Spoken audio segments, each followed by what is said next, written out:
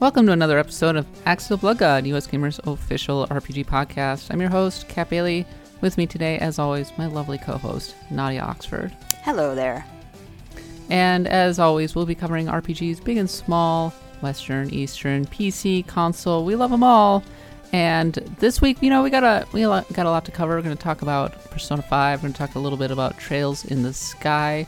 We're going to talk about a little bit about this conference that I went to earlier this week, the GameSpeed Summit 2017. There's lots of little topics this week, Nadia. Not necessarily a big thing, but plenty to cover.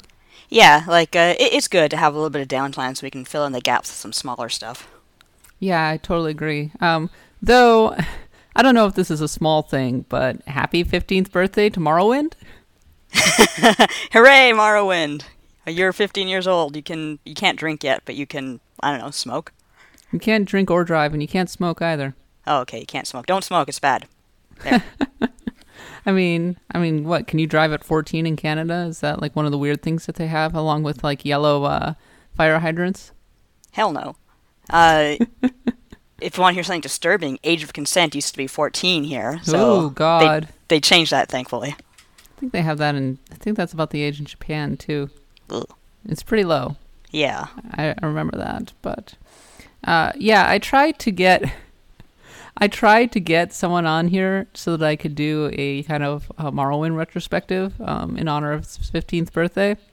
No such luck. Aww. Feels like even like my usual reliable people have not played it. Really?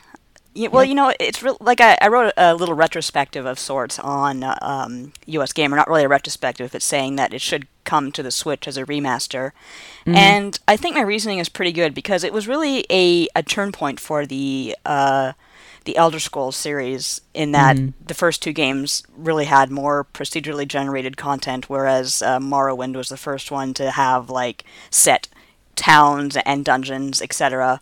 And it was also the first Elder Scrolls game on a console, if I'm not mistaken, the Xbox to be specific. Yes, this is all true. And it kind of kick-started the path that like KOTOR would also continue on the Xbox of bringing traditionally PC-centric developers to console. But I think a lot of people would say that Oblivion was the real like big turning point for the series because it was essentially a launch game for the Xbox 360 and everybody was playing it. Yeah, I know I have it, but I don't think I've played it. Like everybody I talked to is like, ooh, a little hazy on Morrowind. Oblivion was my first. Mm-hmm. And of course Skyrim was really my first. But the people who love Morrowind swear by it up and down. They say it is the best one with the best writing. Yeah, and that's why I'd really like to play like a remaster of it. I know I could play the original, but it's just not quite the same, you know what I mean? Like, I'm a filthy casual in that regard. Well, I believe that you can download it onto your PC, and there are probably fan mods that will dramatically improve its graphics. I know someone was at least working on one. I don't know if they ever finished it. I also believe that somebody was working on putting the entirety of Morrowind into Skyrim.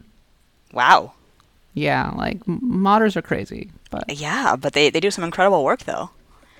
But the conventional wisdom among the fans is that Morrowind is the best written of the series, with the tightest storyline, especially when compared to like Skyrim.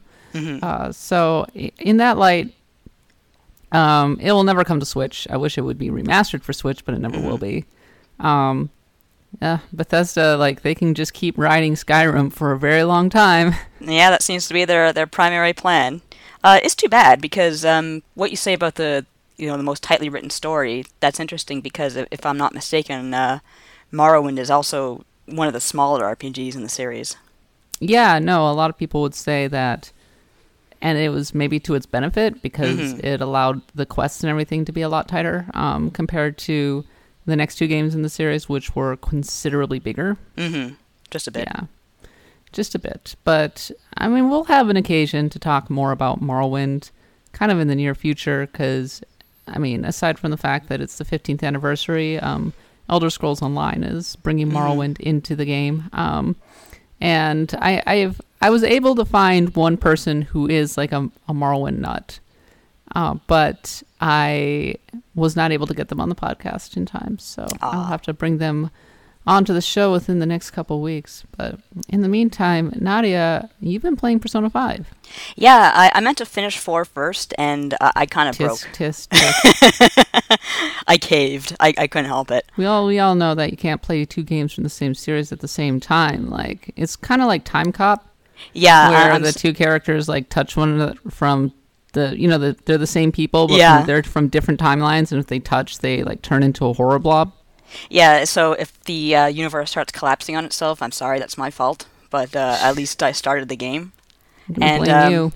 I thought, like, I'll just put a few hours in. And the other day I checked it, and I'm like, I've already put 13 hours into this.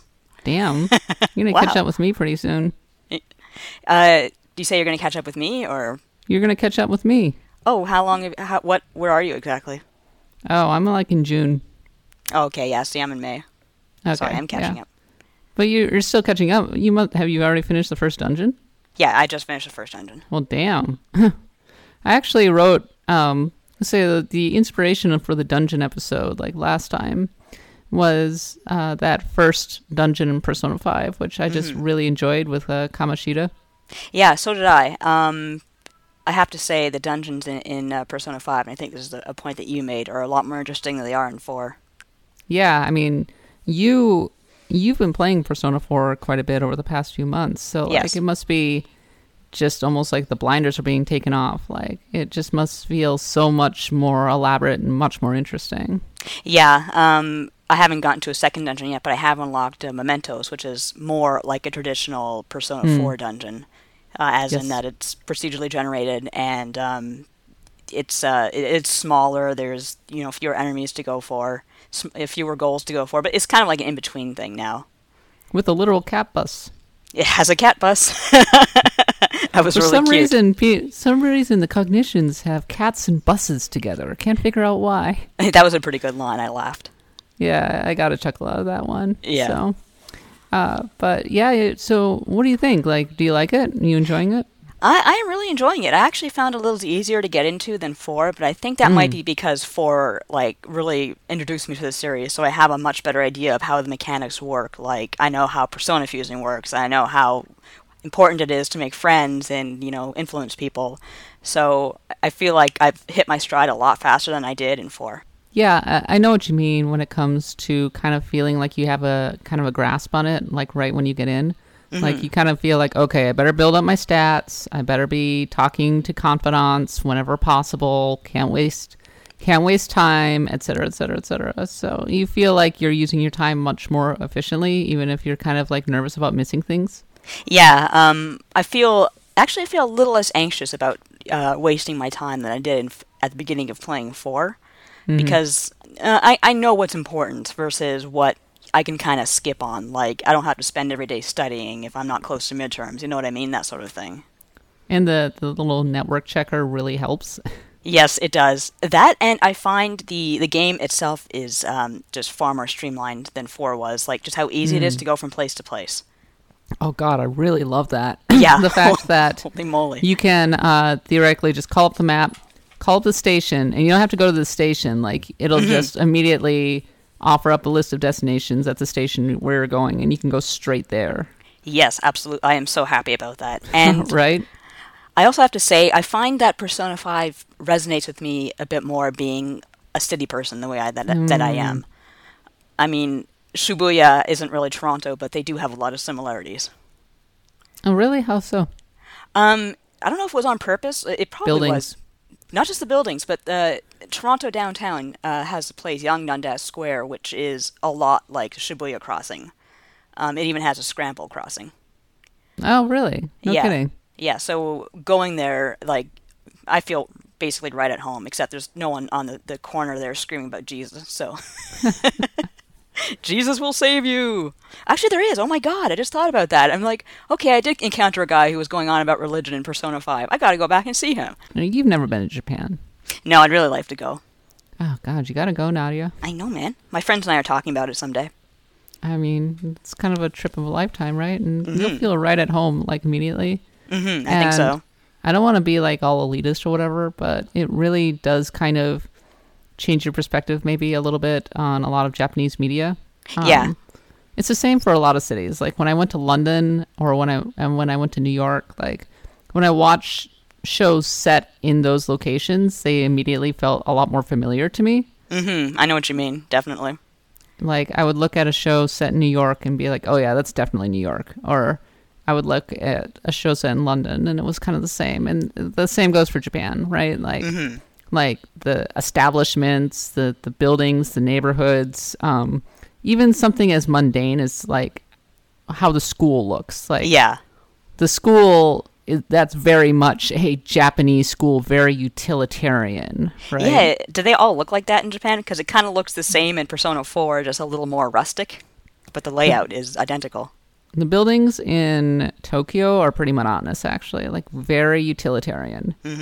Like, you know, kind of concrete, not concrete, because that'll break, but like just really utilitarian is the word that I would use for them. No frills, except for you'll be like walking along past all of these like really kind of boring looking buildings, but then you'll come across this like lovely little shrine. Oh, that's nice. Or when you get into the suburbs, the houses generally look really nice. Like, yeah, the rooftops are really pretty for the most part. They're all like kind of unique and interesting. So the actual houses are great, but the apartment buildings and the towers and stuff downtown are like, they all look pretty much the same. Clean and functional. Clean, very clean, so clean. You get on a bus, you get on a train there, and you're like really kind of shocked by how clean everything is. But speaking of Persona 5, Katie posted an article, pretty spoiler filled. Actually, I was like getting a little annoyed reading it for myself because I was like, oh well, great. Now I've spoiled a ton of stuff for myself, but whatevs. Oh, good thing I shied away from it for now then. Yeah, but I still recommend reading it because it is a really great examination of how Persona 5 tackles politics in Japan and real world problems, which the director, Katsura Hashino, explicitly said that he wanted to do. Oh, okay, yeah. Yeah, so it's a good read. Kind of touching on the various issues that end up forming a lot of the palaces, because one of the things, like the main premise of Persona 5 is that like the dungeons you're attacking are these like kind of perverse, twisted, like projections of the mind coming from these people who are like petty tyrants who rule things, who think that they're, you know, the best or whatever, and have some kind of like horrible crime that they're covering up. Yeah, sure is topical. Yes, very topical. And like I was thinking of a lot, like as I was playing it, I think the words that came to mind were Persona 5 is all about sticking it to the man. It really is. Holy crap. Right? Like people rising up and just being like, screw you, person who's abusing all of their authority. Like, we're actually standing up to you. So one thing I did notice about Persona 5 is that it's quite a bit darker than Persona 4. Yeah? Like, you think so? I think so. At least that first... I mean, heck, you kind of go in all cylinders firing. You have a subplot to do with, like, sexual assault and God, violence. Like, yeah, just the idea of I don't want to like say anything too spoilery, but like someone in such a position of authority abusing their underlings the way that they do. That's just, it's so depressing because it happens all the time.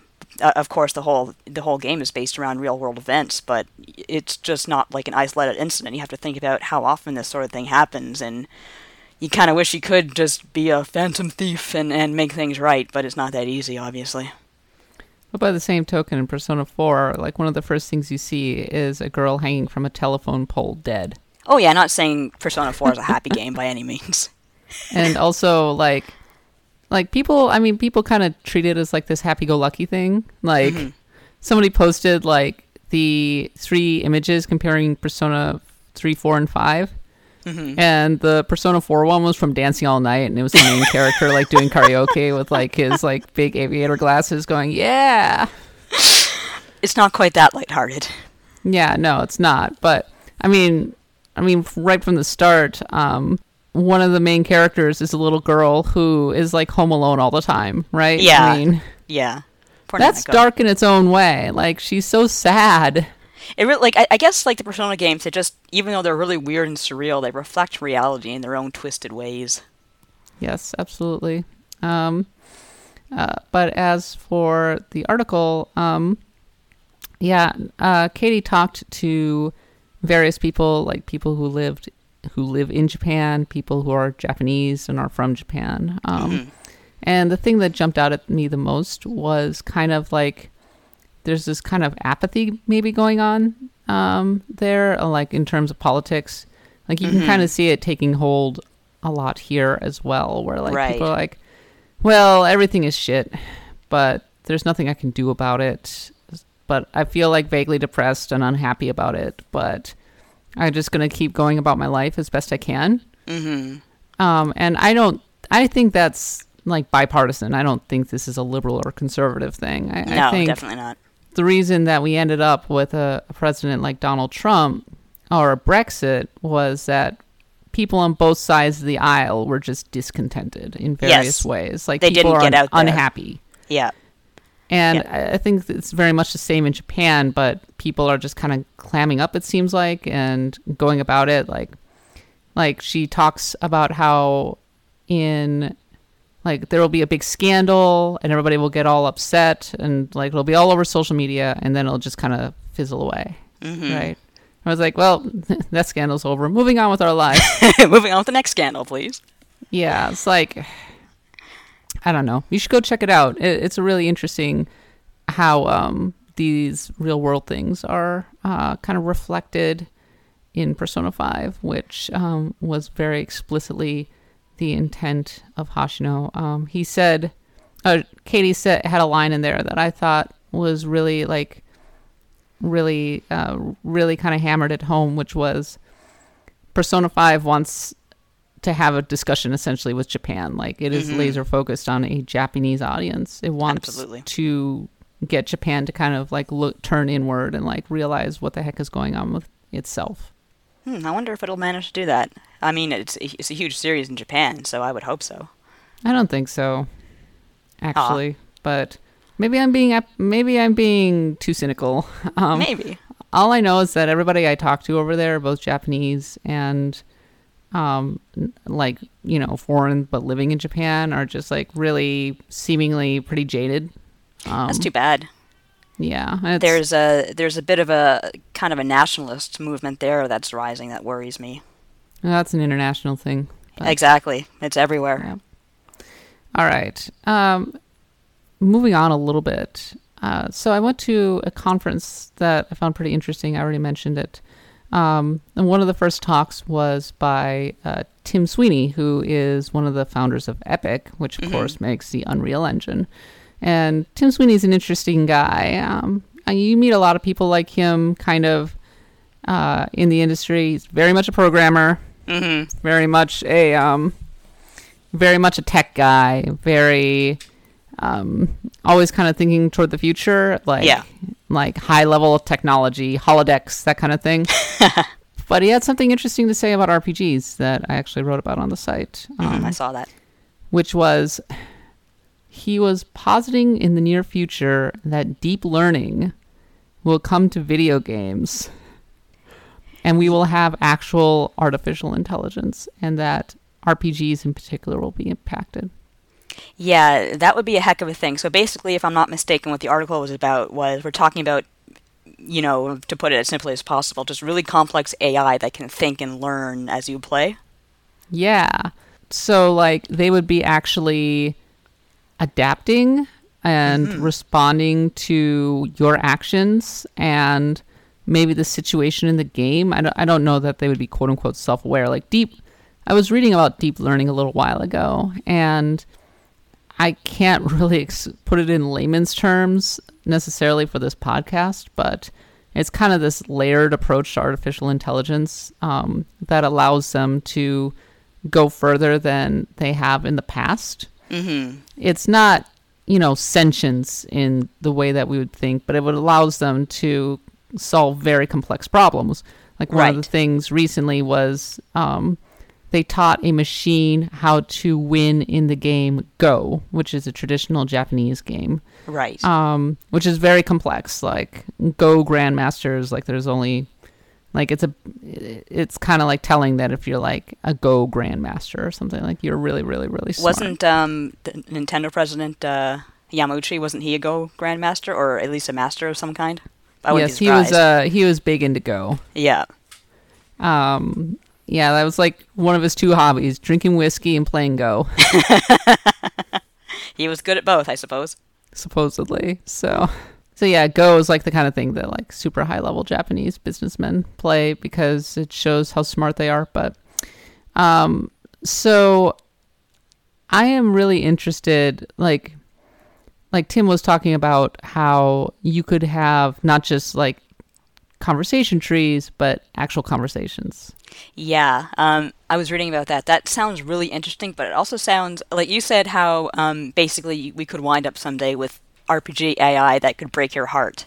Like an NPC that could break your heart. And the way I'm thinking about it now, given the way fandom is and how people obsess over like, you know, the shark guy from A Link Between Worlds, Breath of the Wild, just like how things are now, I'm thinking, wow, what if you took that a step further? You could like dissolve humanity. Just everyone would be obsessed with their 2D waifus and husbandos. Oh my god. I mean, well, it would be like Archer. Yeah. Krieger-san. The waifu? Yes, the 3D waifu. Yeah. I think my brother once asked me, what's a waifu? And he just doesn't know that terminology. And I said, you ever seen Archer? He's like, yeah. And it's like, you know that anime, projection? He's like, oh, okay. Oh, Krieger-san, soon we be married? Oh my god, I just died when I saw that. Oh no, it's amazing. It's one of my favorite things. And I'm sad that the Krieger's anime girlfriend is seemingly gone, but Aww, his wife. But not like she just has not been appearing lately. I don't know why, but maybe they divorced. But one thing so right now we already kind of sort of have a thing, but it's really artificial, which is the Radiant system in like Skyrim and I think Oblivion, where the NPCs have like individual tasks that they do on a daily basis. They'll be like traveling around. They're not just standing around. Right. And weird things can happen as a result of it, which is kind of fun, but no kidding. But it's also very breakable, and just a bit. And it's pretty simple, right? Yes. So, whereas this kind of system would allow for a much more complex web of relationships between the NPCs. Like you could have a situation where like a game would evolve, perhaps where there's a family, but then they they get into a fight with another family, and the next thing you know, you have a rivalry, like some kind of a Hatfield and McCoy's kind of thing. Yeah. Maybe that like sparks an entire war in the village. That would be a lot of fun. Although I'm thinking, God, that would be a programming nightmare, wouldn't it? You talk about bugs now. Holy crap. Yeah, that's what he was saying. Actually, he said it would be impossible to test them. Yeah. There would be an infinite number of possibilities. You just have to hope that they do the right thing. Hope that their faces stay where they belong. They don't end up like complete like MLB The Show messes. Oh my god, just thinking about that gives me nightmares. So don't remind me of that. It was way too much. Yeah. I feel like if they did have some kind of like really complex AI, they would have to find a way to rein it in just for the sake of design. Yeah. I mean, I guess you could have a like full-on sandbox where all of these characters are running around doing crazy things, and you can just kind of go live in this world and do whatever you want. Just thinking, given how much video games have advanced in the past, decade or so, it's something we think of now as saying, oh man, that's got to be impossible, but who knows, a decade from now. Whenever I hear people like Tim Sweeney talking about this kind of stuff, I always like kind of look within and wonder if I'm just like too limited in my thinking when it comes to games. Got to expand your horizontals, as Laguna says. Well, I mean, Tim Sweeney's older than I am, but I mean, I guess I kind of grew up playing games a certain way, right? Mm-hmm, same. And like games have changed a lot in just the past few years, and it's taken a lot to kind of go with them, right? Like survival games, like big sandbox games, that kind of thing, like have really taken hold. Like a different culture has taken hold. But for the most part, like I really like my old school games. I really look like a good old fashioned RPG, that kind of thing. Yeah. When we were talking about how Ian Bogost was like, we need a holodeck. We don't need text or whatever. I'm like, yeah. Well, I mean, I kind of like visual novels. It's okay. Yeah, it's okay to like everything, dude. But I don't think those things are going anywhere either. I don't, but when people so Tim Sweeney was talking about the metaverse. Have you heard of this before? I've heard of the metaverse through Persona 5, but... He's talking about like these advances that essentially will let you go into VR. And this was the exact quote. It's putting a bunch of human players into an immersive social experience. So the key thing that multiplayer right now are missing that makes them not the metaverse is realistic human interaction. Right. Kind of interaction you can only have when you look a person in the eye. Right. It's really interesting because it's going to lead to entirely new genres of games that can't exist right now because you can't capture that sort of human experience. So essentially, like you put on your helmet and you're like in this entirely different world, and lots of people are running around, but they're in their different kind of avatars. But instead of just being a World of Warcraft character, you're like literally looking them in the eye and like having conversations with them, and it's like they're putting on a second skin. I am just picturing how many fist fights would start in the middle of like town squares and stuff. That's where my mind immediately went. Just picturing this nice, serene town square and two people punching the hell out of each other. I mean, I'm sure it would be a very interesting experience, and I don't doubt that it's like not too far off, but I always get a little annoyed when people start going on and on about like the possibilities of VR, because this is really telling. Tim Sweeney goes, yes, the possibilities of VR are like so amazing in the metaverse, et cetera, but of course nobody's investing in it right now because they're all in on AR because of Pokemon Go, and people should totally invest in it. But regardless, it's going to be really cool. And I'm just like, whoa, wait a minute, nobody's investing in it right now. Well, if no one's investing in it, it's not really going to go anywhere. I mean, technically, which they aren't. And I've always said a hard limit is putting on that stupid helmet. Absolutely, like it's too much of a cutoff. It is, and I'm still worried about motion sickness. I mean, no one's really come up with a good solution for that yet. No, they really haven't. I was like, look, somebody was talking about like how video games are the only thing that can get them to put down their darn phone. Right? Like most of the time, like I was watching baseball earlier today while working. I was like multitasking like crazy, right? I had my phone, I was checking my phone, I was reading, I was like typing, like I'm doing a million things. Same goes for like I'll be reading, and I can only read for a little bit before I'm like inevitably like checking my email or something. Right. Whereas in games, like there'll be breaks where I like check my stuff, but most of the time, like games will get me. I'll be like so invested and engaged with a game that like the phone like almost like is forgotten. Mm-hmm. And I guess you could say that would happen with VR, but like it's almost too intense. It's almost too much of a commitment. Yeah, I guess it would be because, as you say, that stupid helmet. I mean, no one can be away from their phone very long in this day and age. Because even if I'm in this VR world, I'm thinking, what about my email? And if I want to check my email, I got to take off the helmet, got to do all this. Why bother in the first place? At least that's my line of thinking. Somebody was suggesting that there could potentially be AR where you hold up your phone and it projects into the actual world. That'd be cool. So you'll be like playing Skyrim VR, right? And you're talking to an NPC, and you're like, and then you just grab your phone and you're like looking at it in the universe. And they'd be like, what in the name of Thor is that, or whichever god is in Skyrim? No, they wouldn't. They just keep talking. That's even better. Because as far as they're concerned, like, you're just standing there. It's kind of like how, in a lot of games where they'll have in-engine cutscenes and the character will be talking and you'll be like running around like shooting at things or jumping up and down or whatever. Like, I'm always like, if I can, like, if it doesn't lock me into the cutscene, I'll be like hop, hop, hop, hop, hop, hop, like just all over the place because I like the absurdity. You're like, I have ADD. I'm just going to run around everywhere. Woo, woo, woo, woo. Plastic bag, plastic bag. But I would totally play an RPG with intelligent NPCs. Like, I think that actually is maybe holding things back a little bit because the relationships are so scripted. Yeah, I mean, we haven't gotten too far, like, beyond those original dialogue wheels.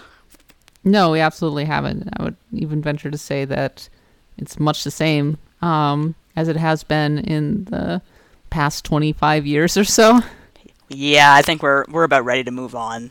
Name me, like, a major advancement in terms of, like, relationships in games. I mean, I guess, like, the fact that you can have relationships in games is an advancement in and of itself, but I don't think we're too far beyond where we were with stuff like Torment, Planescape Torment, you know, back in the late 90s, right? So, was it 2001 or something like that? But anyway, I do look forward to deep learning making its way into games until the NPCs actually take over my system and it gets real bad. And then the robots destroy everything.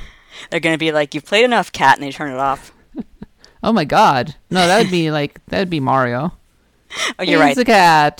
Time to turn off the 3DS. And I'll be like, go what? Go do your homework. I don't have homework. I haven't been in school for 30 years. I don't have homework. Whatever you say. Oh, gracious. No, I could totally tell, like, I could totally imagine Nintendo putting essentially, like, a mom figure into the game that's going to, like, chastise you to turn it off. Yeah, that would 100% happen. It would be, like, a really likable sort of mom character, but it would be a mom character nonetheless, and she'd turn off your game. It would be that bunny. Oh, that poor little bunny. And the bunny would trick you into buying things. Like, it would trick you. Like, you'll have, like, an 8-year-old playing their 3DS 8 or something like that. And the bunny will be like, psst, psst, hey, Billy, psst, you want to buy some badges? What? Badges? But Mom says I can't. Screw Mom. Screw badges. Mom. You want the badges? Let me show you how to get Mom's credit card. Just go over. You'd probably find her purse over there. And so on and so forth. Like, you gotta watch out. Like, if you give them a single imperative, they're just gonna carry it out. And that rabbit's job is to sell you on the Miiverse stuff. Yeah, that bunny, man, he turned to a life of crime pretty fast, didn't he? Yeah, right? Yeah. He totally would. He wouldn't even be like a mom. Like, he would probably rebel against his creators. Aw, poor little bunny. I feel for him. Poor little bunny, like, he's evil. I know, but I like bunnies.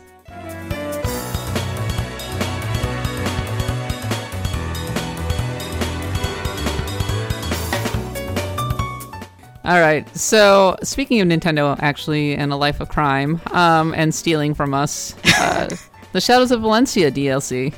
Yeah, that was a nice segue. Congratulations on that one.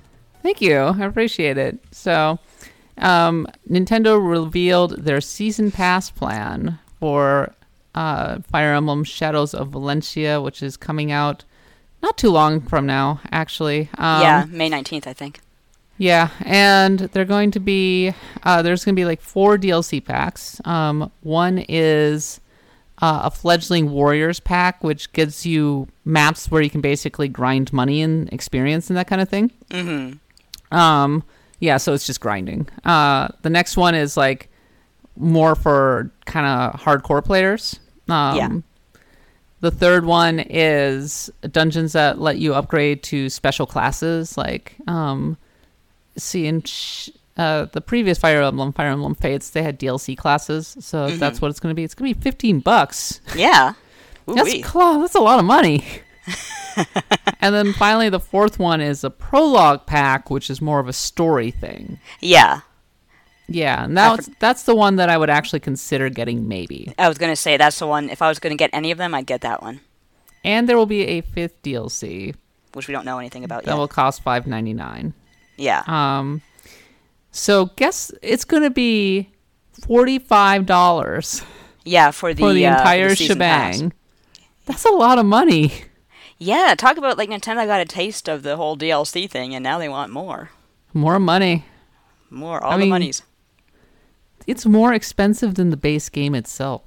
Yeah, that's a little crazy, but somehow... That is a little crazy. That much money for a standalone 3DS handheld game. And get this, a 3DS game that is not even like it's a remake. Mm-hmm. It's not even like a sequel or anything. It's a remake of an NES game, and they're selling $45 worth of DLC through a season pass. Like, people can spend money however they want, and actually, like, the DLC itself is pretty optional. Yeah, like, it's not exactly what I would call essential. Like, it's not like the Far Harbor DLC in Fallout 4, where it's like, you really want to own this DLC because it's awesome, mm-hmm. or it's not the kind of DLC that will like fix things in the game. Some of it is boosting DLC. Some of it is an extra challenge. A little bit of story DLC, whatever. Like, I probably won't get any of it, but holy cannoli, they're charging a lot. I gotta say, it really speaks to how mobile game development has been slowly but surely just kind of intertwining into console games as we know them. Yeah, the one thing I can say for it, though, is at least it's all separate. So, it's not like Zelda where you have to buy it all together. Yeah, at least. Do you have to buy it all together in Zelda? Yeah, both the download packs are a bundle. You can't get it separately. That's crap. How much is the season pass? Looking at about $22, I think. Jeez. But there's like hard mode. There's basically the first pack that's coming out is what we saw with the Tingle uniform and all that, which I guess pays for itself. But there's that, and then there's the story content, which is coming around Christmas. I mean, I guess I'll pick it up, but I don't really care about like hard mode or anything. No, I don't care. I wrote about this a while back, saying I don't really care that much about the hard mode. I just want the story stuff. Although I do kind of like the masks and the Tingle uniform and everything else they have going on. But apparently they have a new map feature too that came in this new DLC pack, or is coming in this new DLC pack that kind of marks where you've been. So that looked really interesting to see that in motion. Someone had a GIF of it up. But yeah, if you want, it's all or nothing when it comes to Breath of the Wild, and I guess Nintendo knows where their bread is buttered because I'm going to buy it. Yeah, I mean, I guess if there's new story stuff, I'd consider it. Yeah, there's a new dungeon too. Yeah, I don't have a lot more to say about this. I just wanted to highlight the fact that holy moly, $45 for like DLC that's actually not that particularly interesting. Yeah, like someone on the comments for that story that you wrote said that they think Nintendo's going to drive Fire Emblem into the ground. Do you think that there's danger of that? Yes. Because I think they kind of realized that Fire Emblem's profitable. Oh yeah. Is it ever? Like apparently. Really profitable, especially with Fire Emblem Heroes. Mm-hmm. People love their waifus and stuff, and like I have to imagine that relative to like a Mario or a Zelda game, they're not that hard to crank out. No, probably not. So now that it actually has like a major following in the US compared to where it was just a few years ago, yeah, I could totally see them running into the ground. I've heard that it actually has a better following here now than it does in Japan. Really? Yeah. I guess in Japan it was always kind of a hardcore strategy series. Mm-hmm. But yeah, no, I could see that it would potentially have become more popular here, but I'm not sure. Yeah, as far as I know, Heroes is still profitable, so. There has been speculation, by the way, that Shadows of Valentia, like they very deliberately picked the name Fire Emblem Echoes, as if to say that they're going to remake a whole bunch of Fire Emblem games, such as Genealogy of the Holy War and the various others that came out on the SNES that never came out over here. I'd actually be very interested in that because I've always wanted to play Genealogy of the Holy War. I know there's a fan translation, but I never got around to it. Mm-hmm. So, yeah, I think that's not a bad idea. I don't fault Nintendo for that one because we missed on like 50 billion Fire Emblem games here. Yeah, and some of them are like ones that people consider the best in the series, like Thracia. Yes, exactly. And then also, I own Fire Emblem 6, or at least at one point I owned it. It might still be floating around the house somewhere.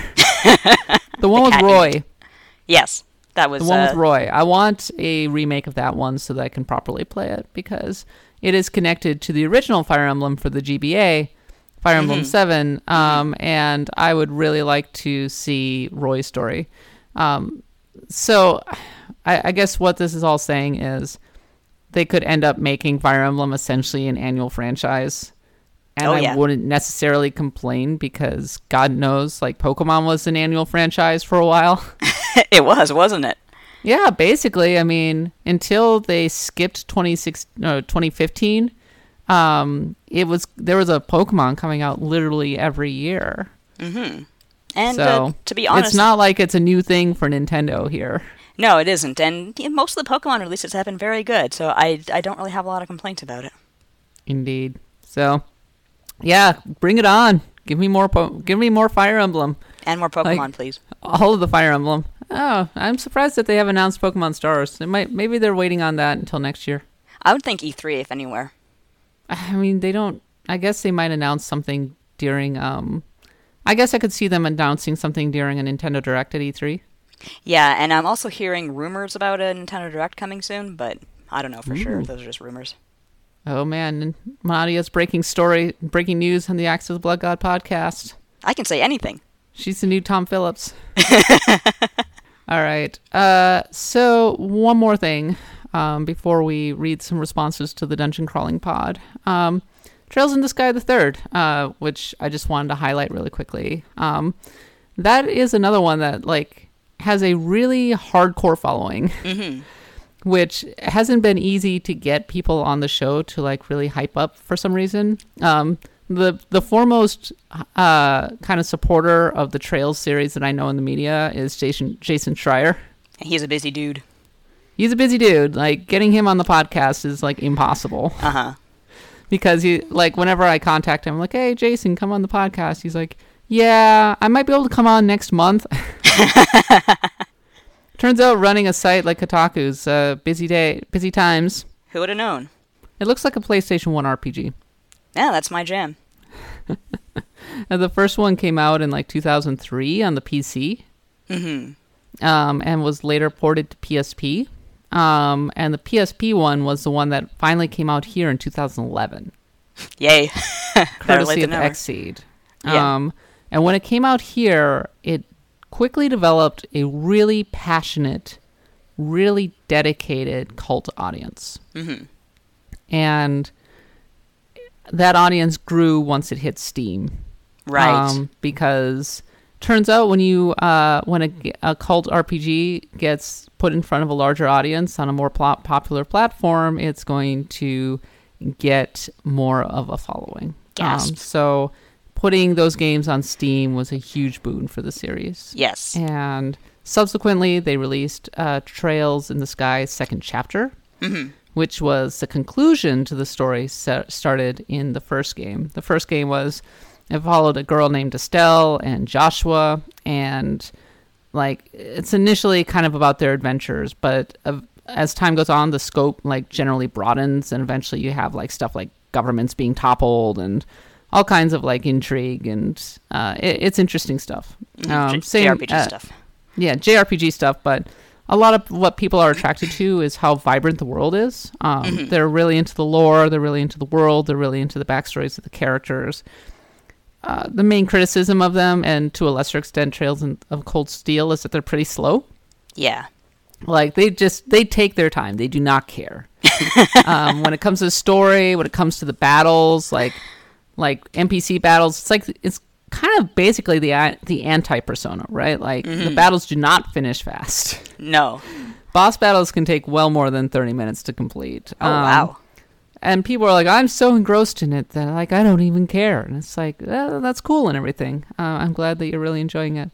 So, yeah, and then, of course, like, you know, it's like a 50-hour RPG or whatever, and it's spread across 2 games. The third one's kind of weird, though, Nadia. I was about to ask you about that. The third one, it takes place after the conclusion of the second one, and is essentially the appendices. Like, you know how in Lord of the Rings, they have, like, these appendices that kind of, like, lay out the stories of all the different characters? Yeah. That's what Trails the Third is. So it's not really something you can jump into. Oh, hell no. Don't jump into it. No so jumping. what it is, like, it exists as basically more world building so that then they can like transition into Zero no Kiseki, which is the kind of the next one. Mm-hmm. There's Ao no Kiseki and Zero no Kiseki, and like characters from Trails in the Sky go into that one, but they wanted to build up some more before they got into Crossbell. Okay. Well, Trails the Third, different character. It goes to a different guy named Father Kevin. Green-haired dude, and with his like childhood friend, and they're in like, they get dumped into a dungeon. They're like trapped there, and it's like a dungeon crawler. Like instead of like having NPCs and towns and everything, you're just going through this tower, and you're revisiting old locations from Trails in the Sky second chapter. You're fighting old bosses. Oh, really? Oh, that's interesting. Yeah, it's more like Recycle Town. Yeah, I know, but like I could see how it would be interesting if you're really into those first 2 games. Yeah, I suppose. The main thrust of it is learning about Father Kevin, like his backstory and stuff. But is he Irish?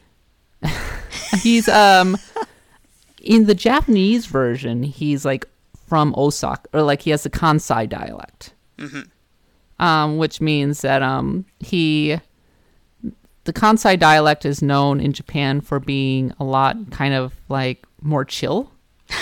Right, Amen. It's a lot chiller than the kind of more formal Kanto dialect. Mm-hmm. And so people like immediately recognize somebody from Kansai because they're known for being kind of more free-spirited, I suppose, compared to the buttoned-down Tokyo. So he has a Kansai accent to indicate that he's kind of a free spirit, kind of a happy-go-lucky kind of guy. Mm-hmm. He's the main character, and he has like a good kind of rapport going on with his friend, the sister. I forget her name.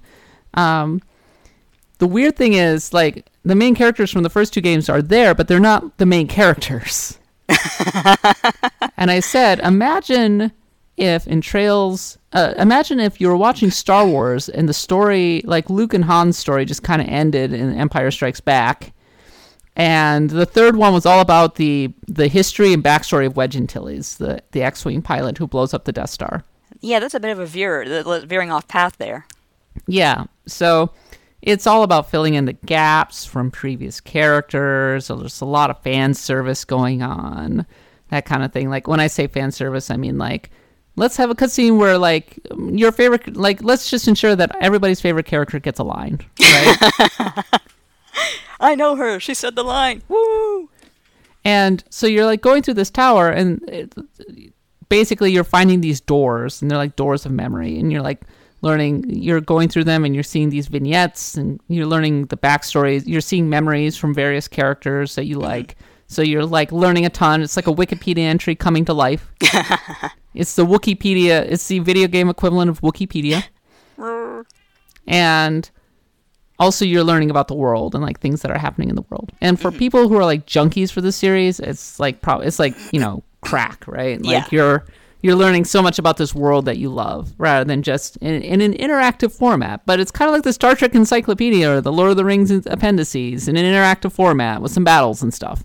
With some battles. Oh, and it's like 50 hours long. It's still really long. So it's a really good thing I didn't just jump into this game without looking first.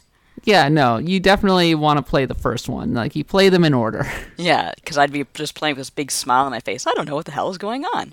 No, I mean, I guess you could theoretically. It's just so much of it is predicated on being having a prior investment into the world. I just want to say, like, how weird it is that they did this at all.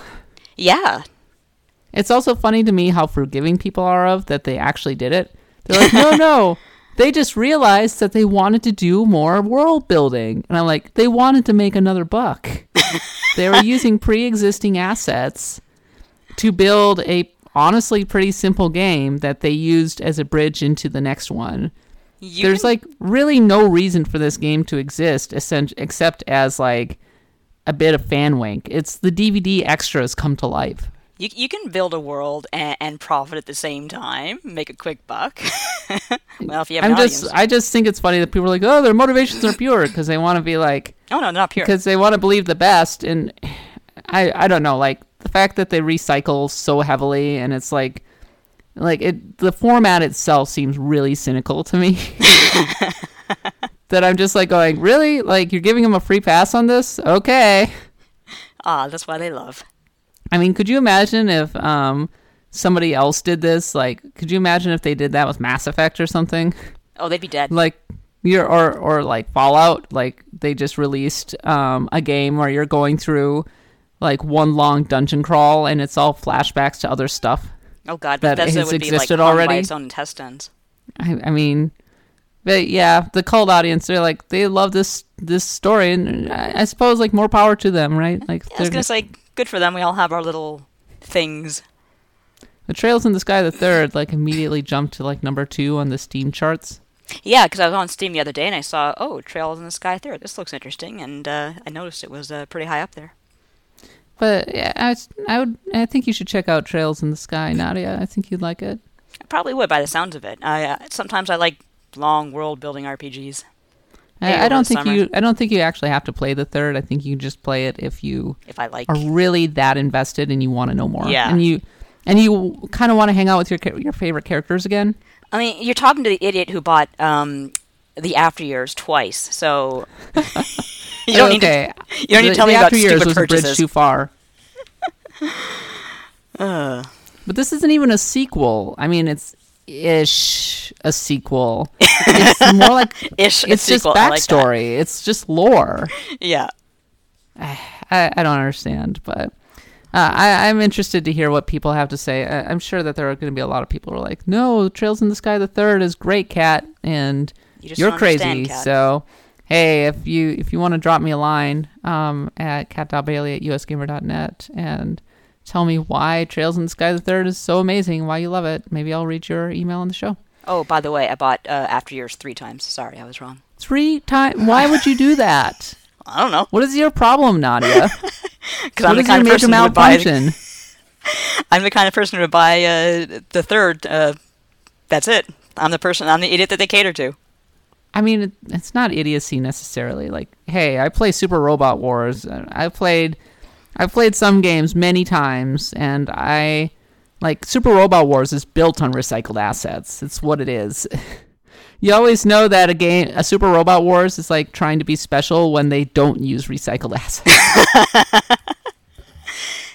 There's a word in Yiddish called Nerschkeit that like basically translates to like stupid things, childish things, and everyone. The idea is that everyone has it, and everyone has theirs. So basically, their weakness. Their weakness, yes. I gotcha. So I invited everybody to kind of talk about like what their favorite RPG dungeons are, that kind of thing. Talk about what they like to see in a dungeon, and happily people responded. Yay! Thank you. So I wanted to take a moment to read some of their reactions. So the first one was Ryder Kicker. He says, "I'm a bit claustrophobic and don't enjoy exploring caves." Totally understand. Mm-hmm. The rock tunnel in Pokemon Skills gives me chills as I went through it as a kid without much healing items, especially an escape rope. Always bring an escape rope, kids. Yes. Always bring the item that will teleport you out. Yes. Nothing worse than having to backtrack out of a dungeon. I would say a great dungeon would have to match the mood of the current plot. And Persona 4's dungeons is the best example I can muster, as much as each place was designed to fit the personalities of the head shadow in charge. Yukiko had a sense of urgency, as she is the fourth party member. Kanji's was effed up take on sexuality and masculinity. That creepy kid from another school made me rather sick with its twisty turns and fetid atmosphere. And that last dungeon made me want to bring my A game, as I had to finish up ASAP. I quite like it better than Shin Megami Tensei proper, as even though it has a cool setting, I feel like it's always a struggle to get to the next part of the story. Yeah, I have to say Persona 4's final dungeon, it was a little different than I was expecting, because it had a few more tricks and traps in it. I seem to remember having to go through a hole in the floor at one point, because the antagonist locked me out everywhere else. Persona 5 has a lot more puzzles, maybe, which are actually semi-interesting to complete, and they require some interaction with the real world. And I think they're better paced as a whole. Definitely. Yeah, I'm not arguing that at all. This one's for you, Nadia. Yay. Nuclear Vomit. I think we can all agree that a good dungeon does not contain pits or confusing teleportation. Yes, thank you. Yes, I totally agree. Anything where you have to like figure out the pattern of teleporters to take is the worst. Oh god, I hate those. And I was just thinking of Team Rocket's lair in Pokemon Red and Blue. With I was going to say, that's a favorite Pokemon trope right there. Yeah, it's all those stupid tiles on the floor. And I actually sat there and I watched, when Twitch plays Pokemon, I watched them go through that. It was like being in a circle of hell. It was it was awful. But I couldn't look away. Nuclear Vomit says, there's a hellish dungeon in Dragon Warrior 2 near the end to fight Hargon. So many random pits to fall down and call back just so you can try again. Expect to fall again 2 or 3 times. Use your MP and herbs for healing and return back to town. Then you will proceed to vomit with rage. Yeah, I don't think I ever... You know what? I've never finished Dragon Warrior 2. It just... I don't know why. I just never got around to it. Dragon Quest fan credentials revoked. Yep, that's it. My life is over. You don't get to say that you're a fan anymore.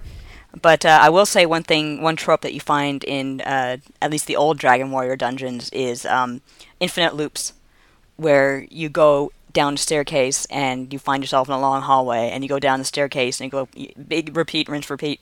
And I remember as a kid, I'd be such an idiot thinking, oh, if I keep going, I'll get there eventually. Because there's one in the Dragon's Lord Castle in Dragon Quest 1, and there's another one, I believe, in one of the caves in Dragon Quest 3. So it's just there to, like, trap stupid rats like myself who think they're going in the proper direction when they're actually just staying in place. And then he says, then there's Phantasy Star 2. Same issue as above, but teleportation tiles that have you going in all sorts of places. You never seem to get anywhere. The particular hell is encountered on the way to the Esper Mansion. I remember ordering the Prima Sega Genesis Secrets book to my local library from another branch because some other people had checked it out and never returned them. How rude. Anyway. Yeah, really. I finally got the copy and it did not help. The dungeon was too hard and the section has either wrong or not clear enough. A great dungeon, Air Castle, and Phantasy Star 4. The lead up to this dungeon is so epic. Great music, mid-boss, main boss, and it's called back to the original Phantasy Star. It's just too good. If you have a save file there, play it again and you will see. I actually started to play Phantasy Star 4 and I was really enjoying it, but I had to stop for some reason. I should really get back to that sometime. A lot of people ignore Zelda because they think it's not an RPG. It is. Nice Sky Neon follows on that one. But to me, a great dungeon is something to be excited for. Too many games just kind of have dungeons as like a gate toward progress. But with Zelda, there's this great challenge to be overcome. With puzzles to solve, unique mini-bosses, giant show-stopping bosses, and cool designs. Like the Ancient Cistern and the Arbiter Grounds. Yeah, that was a great dungeon. I know Twilight Princess has its critics, but it has some great dungeons in it. Oh, it totally does. And the Arbiter Grounds, while... If I recall correctly, that's the one where you get the one item where you're like grinding against the wall. Yeah, and it's like a lot of fun for that one dungeon. Then you just kind of for that one dungeon, and then you never use it again. And I was thinking, wow, I wonder if I could use this on the overworld. And it's like you can go like 2 steps and then just falls over. Yeah, absolutely. I like any Zelda that requires you to use the items. It's kind of like what's the word? Like Mega Man 2. Like Mega Man 2 and Mega Man 9 are the best Mega Mans because they're the ones that actually let you use your weapons in more than once. Yeah, mostly the Metal Blade. Well, yeah, the Metal Blade, but I mean, a lot of them in Mega Man 9 are really useful. Mm-hmm. Yeah, that was a pretty well constructed game. So, Satellite of Love gave me a whole list. Oh boy. So we have Blackrock Depths in World of Warcraft, Cave of Trials in Star Ocean 2, the Obelisk in Nocturne, Ulduar in World of Warcraft, Sen's Fortress / Funhouse in Dark Souls, Dom Ruins in Grandia 1, the Void Quest in Persona 4, Tower of Latria in Demon's Souls, Forest Temple, Ocarina of Time. Oh yeah, the Forest Temple was a really good one. I enjoyed the Forest Temple a lot. The Karma Temple in Coordinate 136 in Digital Devil Saga, Labyrinth of Amala in Nocturne, the Sunwell in World of Warcraft, the Abyssal Shrine in Etrian Odyssey 3, the Pyramid in Persona 5, and the Monastery in Wizardry 8. That's a lot of dungeons. That is that is quite a list, and I like the fact that it's across like many different kinds of RPGs, so congratulations on that. I tip my hat to anybody who played Wizardry 8. I tip my hat to anyone who played Wizardry, period. And yeah, so thanks for the comments, everybody. If you want to share your favorite dungeons or what you look for in a great dungeon, comment on this episode, comment on the previous episode, or drop me a line at cat.bailey@usgamer.net.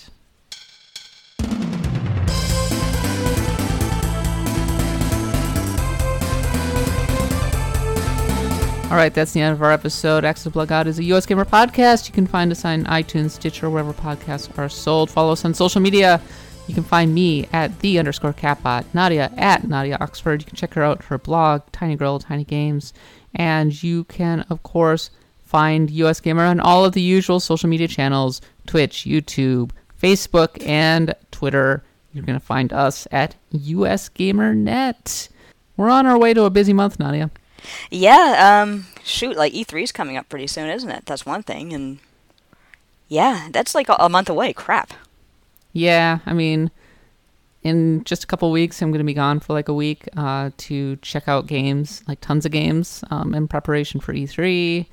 Like lots of events going on this week, or this month, rather. And then, of course, next month is E3, where we will be shown a whole lot of games. And it's going to be a very interesting E3 because you could say that this is like the second chapter of the generation. And it's really like, it feels like this generation has like no sign of slowing down. Yeah, I mean, when you think about the Switch alone, you're going to have Mario Odyssey, you're going to have like Splatoon 2, you're going to have a bunch of stuff there. I mean, this is year 4 because the generation properly got started in 2013. God, that's hard to even imagine, but you're right. It doesn't feel like it started. Like, it still just feels like it's just begun. Well, the year 4 of the previous generation was 2010. Mm-hmm. And by then, everybody was already starting to think that we were going to get the next round of consoles soon. And then it kept going for another 3 years. And by the time that it was over, everybody was sick of it. But this year we have, like, so many, like, console refreshes, for lack of a better term. Mm-hmm. Well, like, I guess upgrades is a better term. But, Ish. Like PS4 Pro. As speaking as somebody who has a PS4 Pro, it's like a nice addition, but I wouldn't exactly say that it's like a giant upgrade or anything. I forget, do you have a 4K TV? Yes, I do, actually. So you don't really want to know what's funny? I don't play games in 4K. Oh, okay. Why not? I like the frame rate improvements. Mm-hmm. So is the 4K TV your sports TV? I mean, I only have one TV. But I also have my like regular computer monitor, but oh, okay.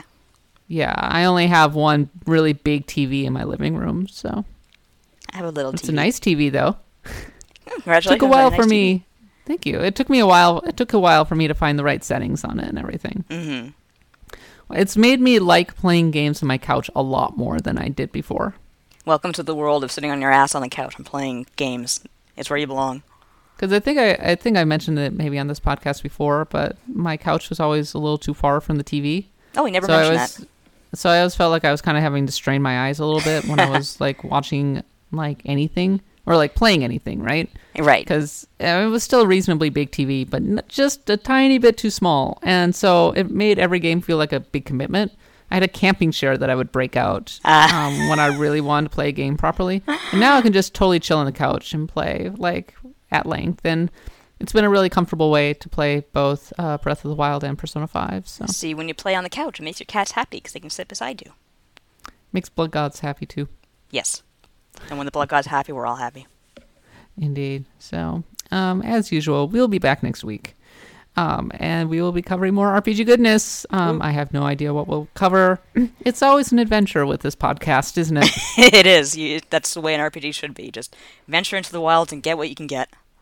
I'm gonna put a wager on us talking about more Persona, because I don't think we've gone with an episode without talking about Persona for like months now. Yeah, so why break a good thing?